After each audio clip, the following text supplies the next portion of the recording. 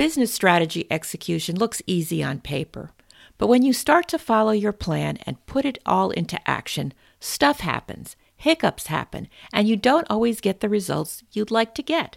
Now, today's guest can help us zero in on how to smooth those speed bumps.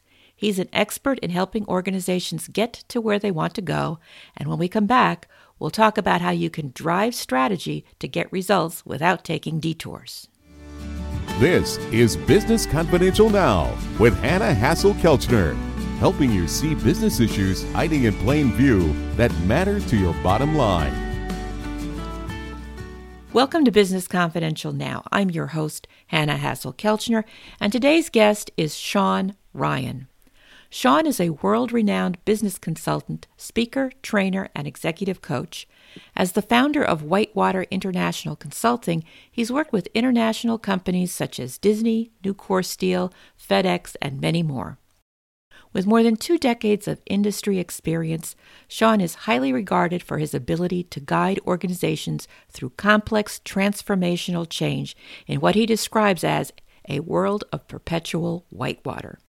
Sean is also the author of the book Get in Gear, 7 Gears That Drive Strategy to Results, which is perfect. So welcome to Business Confidential Now, Sean. Hannah, thank you. Glad to be here. Glad to have you. I'm going to dispense with the small talk and go straight for the gusto. In your experience, why do so many organizations come up short in translating their strategy into real results? Where do they go wrong? Well, sometimes it's really just bad strategy.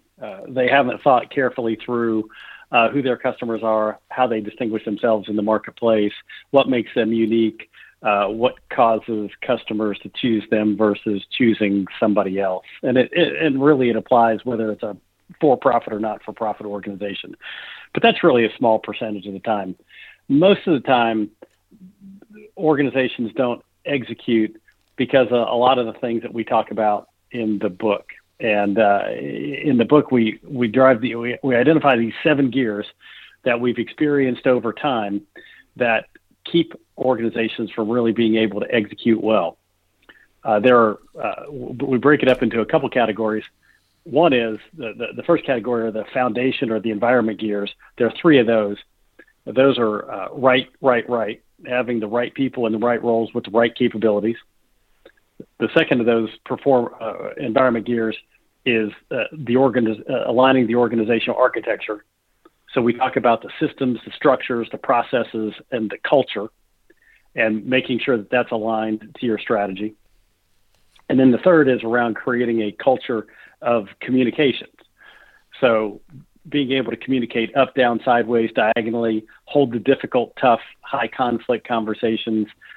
And some of that starts with building that culture and having a culture of trust so that when we are holding tough conversations, we know that it's because we care about each other and we're trying to do the right thing. And then we've also identified these 4 performance gears, which really they're designed to align the performance of every person in the organization to the strategy of the organization.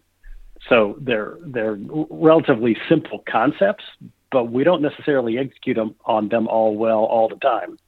So the 4th gear is making sure everybody has result-oriented goals that align to what the organization wants to accomplish. Then the next gear is around having visible scorecards so people can see how they're performing relative to those goals. The next gear is identifying the critical performance drivers, which is kind of big, fancy language, but what it really means is identifying those critical behaviors or tasks that people need to do to be able to hit their goals. And then the last gear is the glue that holds everything together. We call it follow up, follow through. And in that gear, we talk about, first of all, generating learning. If we're not on track with what we're trying to do, why are we not on track? But then also creating accountability for both performance, for generating results, and for playing well within the organization's value set. And so organizations come up short because something may be broken in any one or more of those 7 gears. Which one of those gears gets jammed up most often? Well, they all get jammed up at some point in time, but the place we like to start, and the one that seems most simple, but for whatever reason we don't do it particularly well, is the fourth gear around result-oriented goals. It seems really simple. People ought to have goals. What we find is a lot of times people don't have goals. And what they describe as their goals, even if they do have goals, tend to be more activity-based, stuff I do, not results I'm supposed to deliver.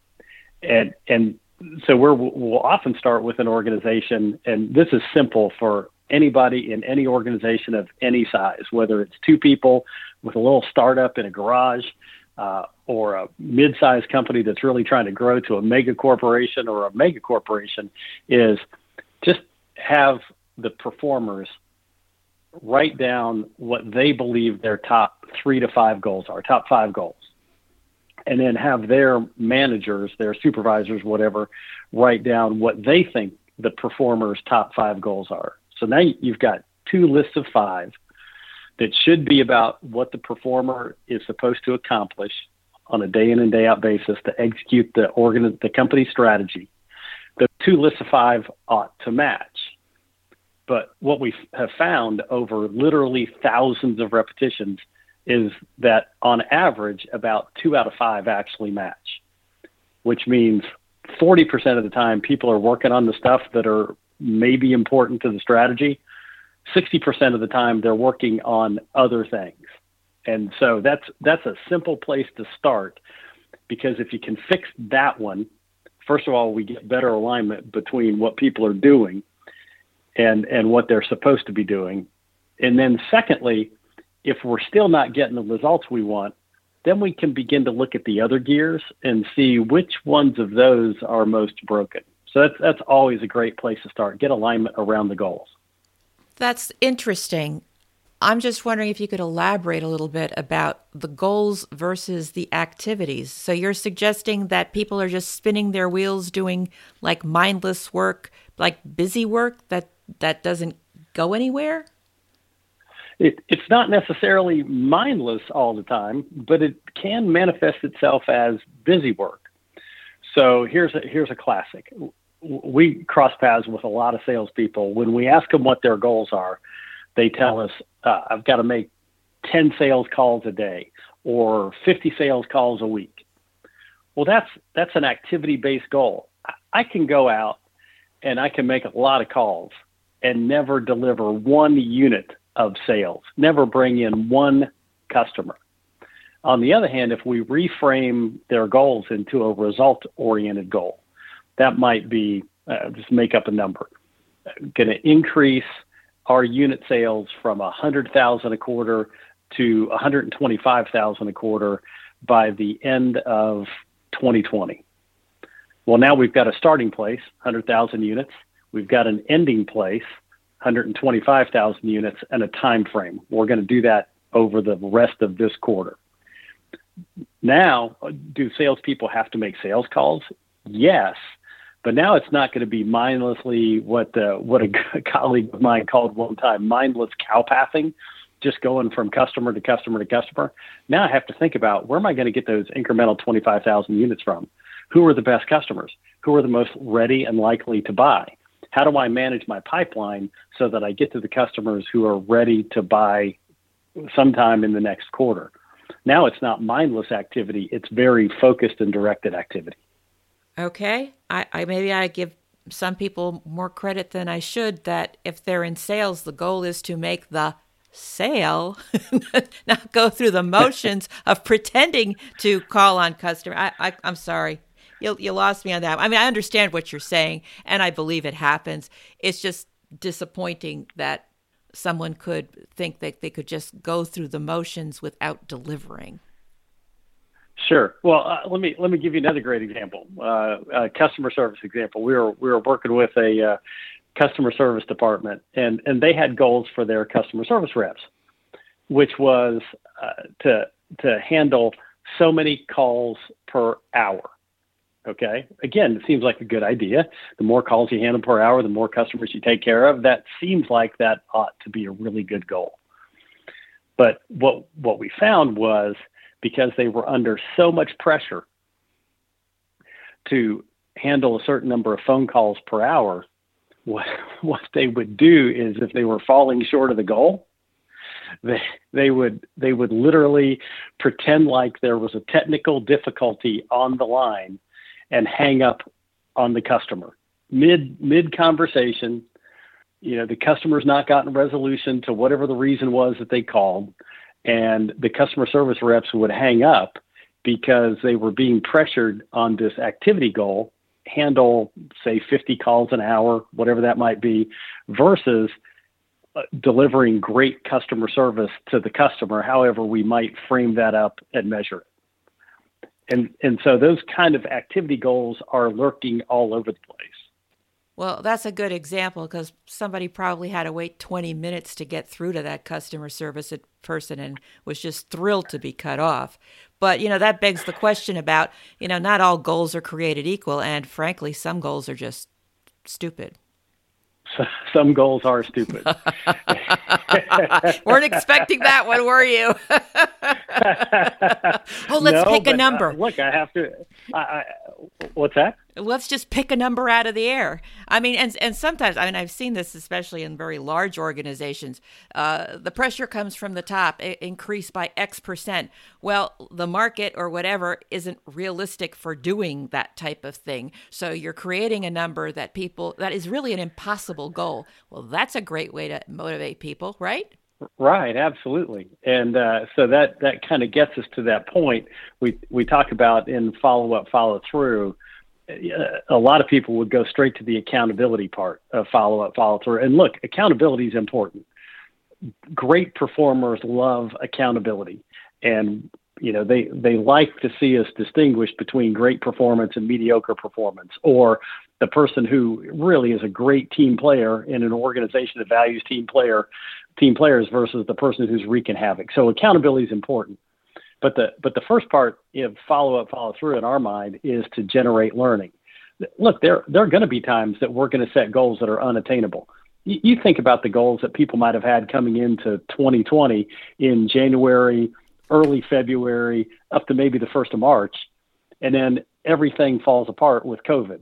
Well, I can't hold somebody accountable for sales targets, for performance targets, for profit targets, whatever it might be, when the whole world changes on us in the second week of March in 2020. So we have to generate the learning first. And now that's an extreme circumstance, but there are all kinds of things that happen in markets with competition, with technology, with changing customer needs and expectations, where we have to be willing to rethink the goals if necessary to make sure that people have the opportunity to hit the goals that we set for them. That's fair. That's fair. Now, you did mention something earlier that piqued my curiosity about communication. You need to have an environment where there is enough trust to have those difficult conversations that have to be had at times, because whether it's changing goals or somebody's not living up to expectations for one reason or another. Any suggestions about some do's and don'ts? Absolutely. Well, the first starts with the foundation of creating that environment of trust and respect, right? So we talk about it as a culture of communications. It doesn't magically happen. We have to, as leaders in organizations, we have to actively work to create a culture where people do trust each other, respect each other. A great friend of mine who actually he worked for me for a while. He left my company and went to work for another company where he became the president of the company. It was a relatively small business. He grew it from a $4 million business to a $40 million business to a $400 million business until it got sold off a couple times. But he describes it as a leader, I mean you no harm. And his intent behind that statement is, I'm going to create an environment where you have the opportunity to come to work and do great things every day. I'm going to do everything I possibly can to support that success. We are going to have tough conversations occasionally, but I mean you no harm. It's always with the best intent of helping you be the best so our organization can be the best. So kind of it starts with that mindset. There are a couple other things that are built into the organizations that have great cultures of communications. One is it's not a need to know mentality, but it's a who else needs to know. So if I've got a piece of information, I shouldn't be sitting there thinking, I'm only going to share it with you, Hannah, because if you need to know, if you don't need to know this, I'm not going to share.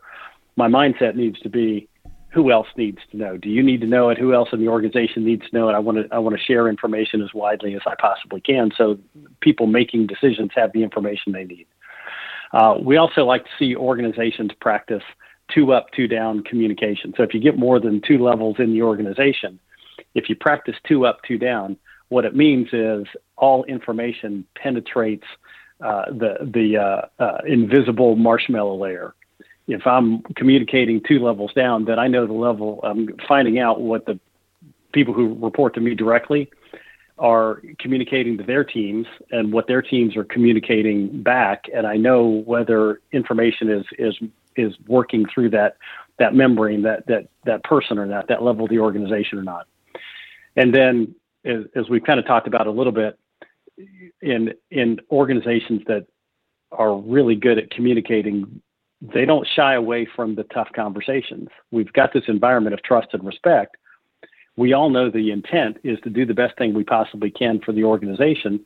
So when we're not doing the best thing, whether that's something's in my way as a frontline performer, there's a stupid policy, procedure, or process, I've got a piece of equipment that's not working, my information technology is not working for me the way it needs to be, I can share that with my peers, with my bosses, and we can get resolution. We have ways to close those loops and get resolution quickly.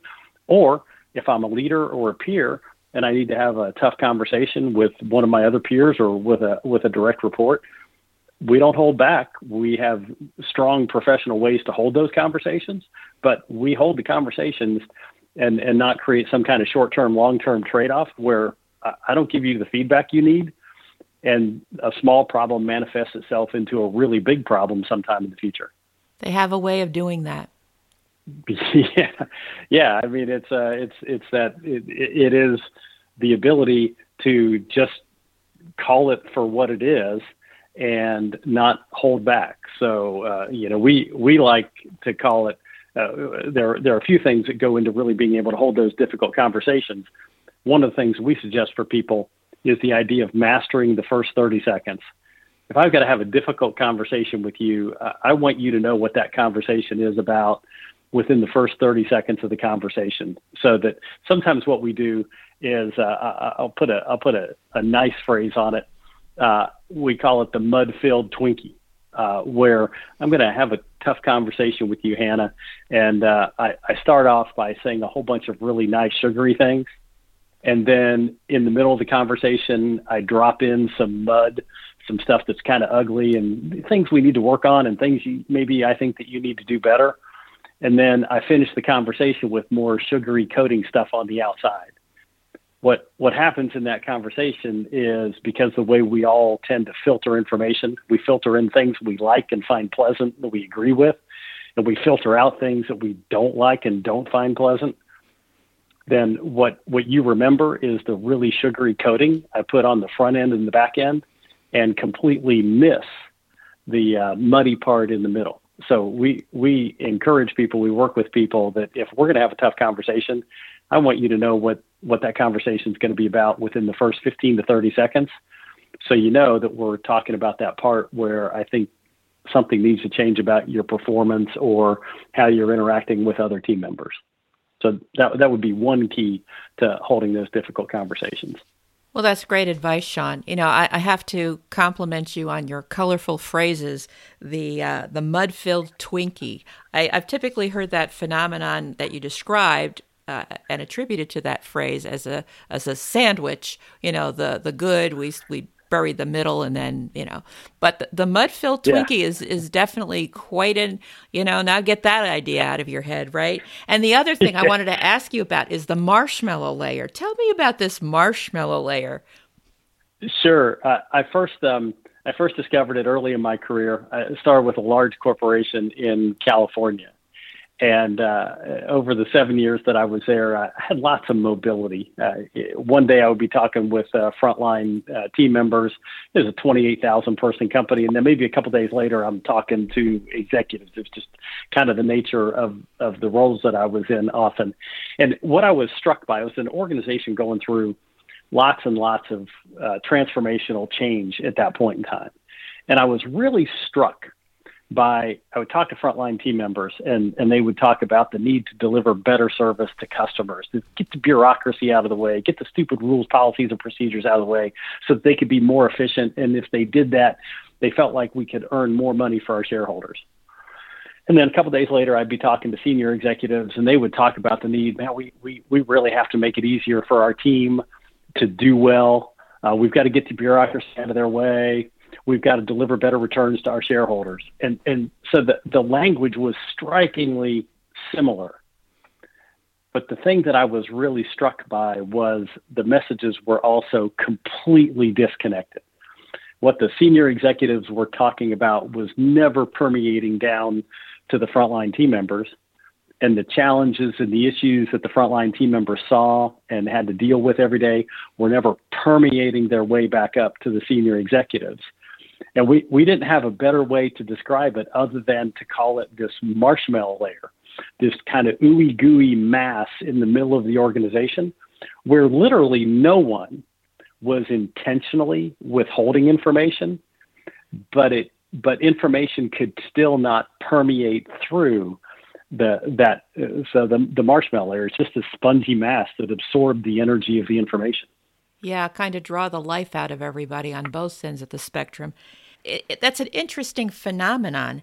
And I'm just wondering, in terms of strategy and a growing business, it's one thing when somebody is small, they know all their employees, it's easy to manage.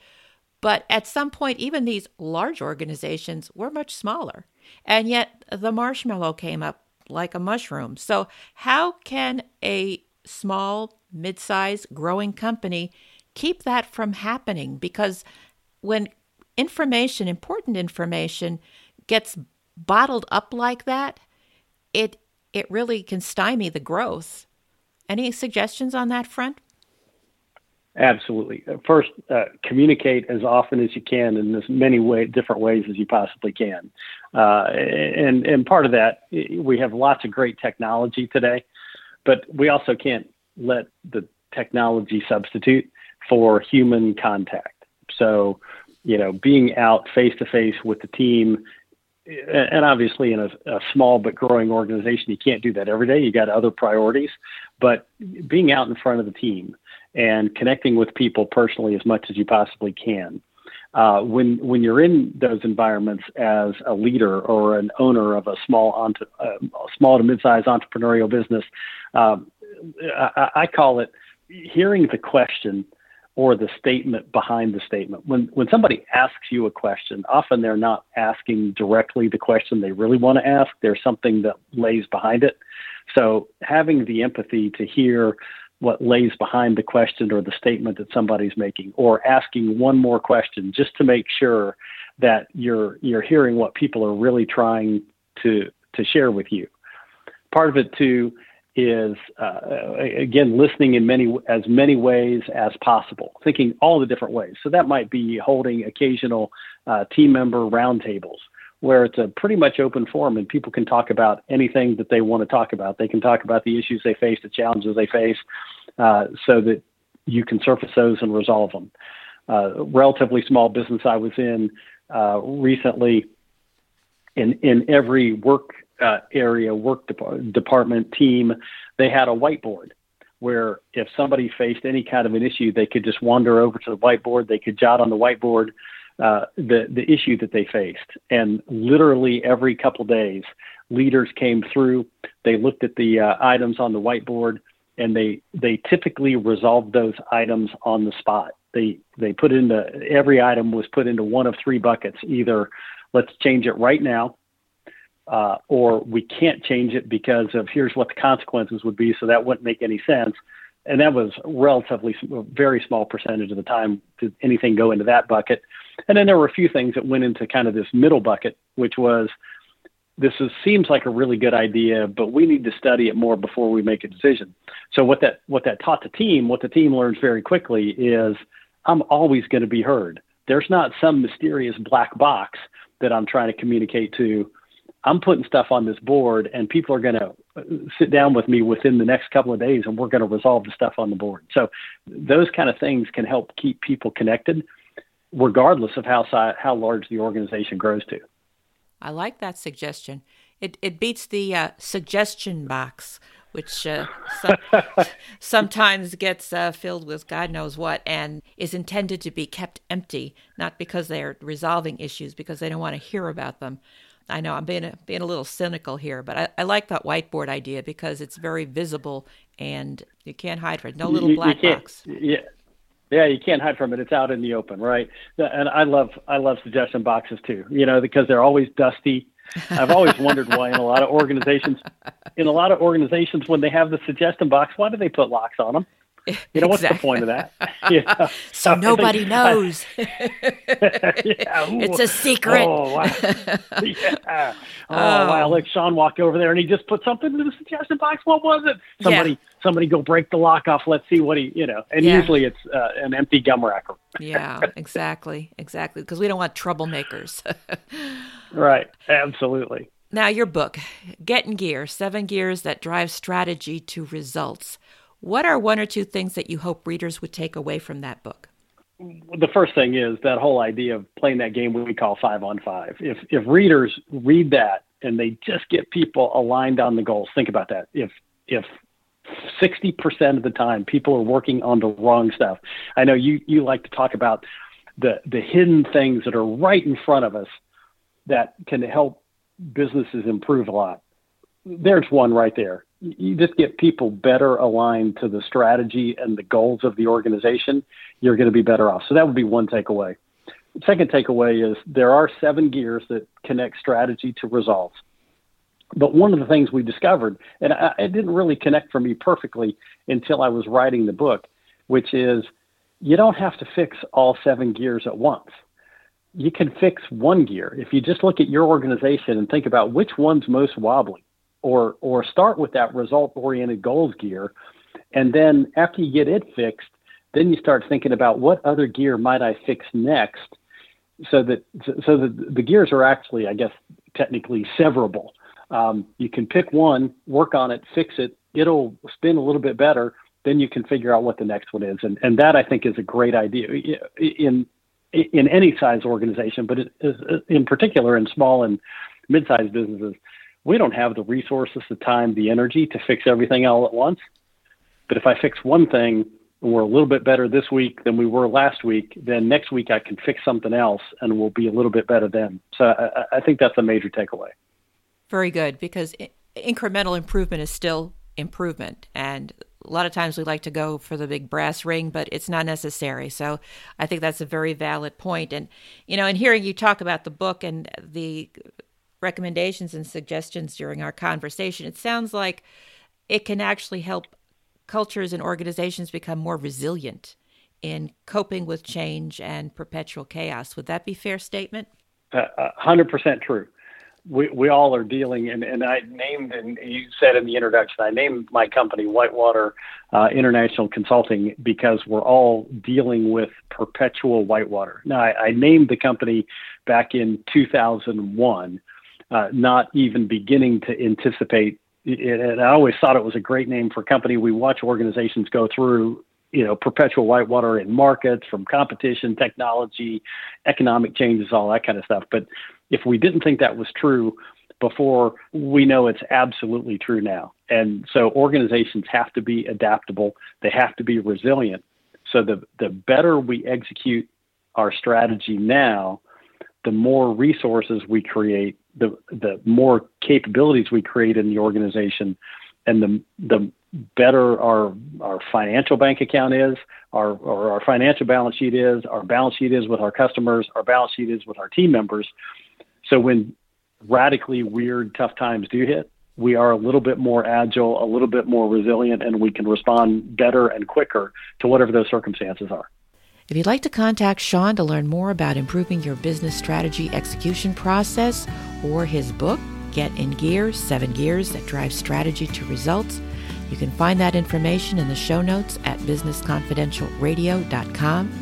And if you know someone who could benefit from Sean's information and his advice, be sure to tell them about it and leave a positive review on your podcast app or at lovethepodcast.com/Business Confidential. You have been listening to Business Confidential Now with Hannah Hassel-Kelchner. Have a great day and an even better tomorrow.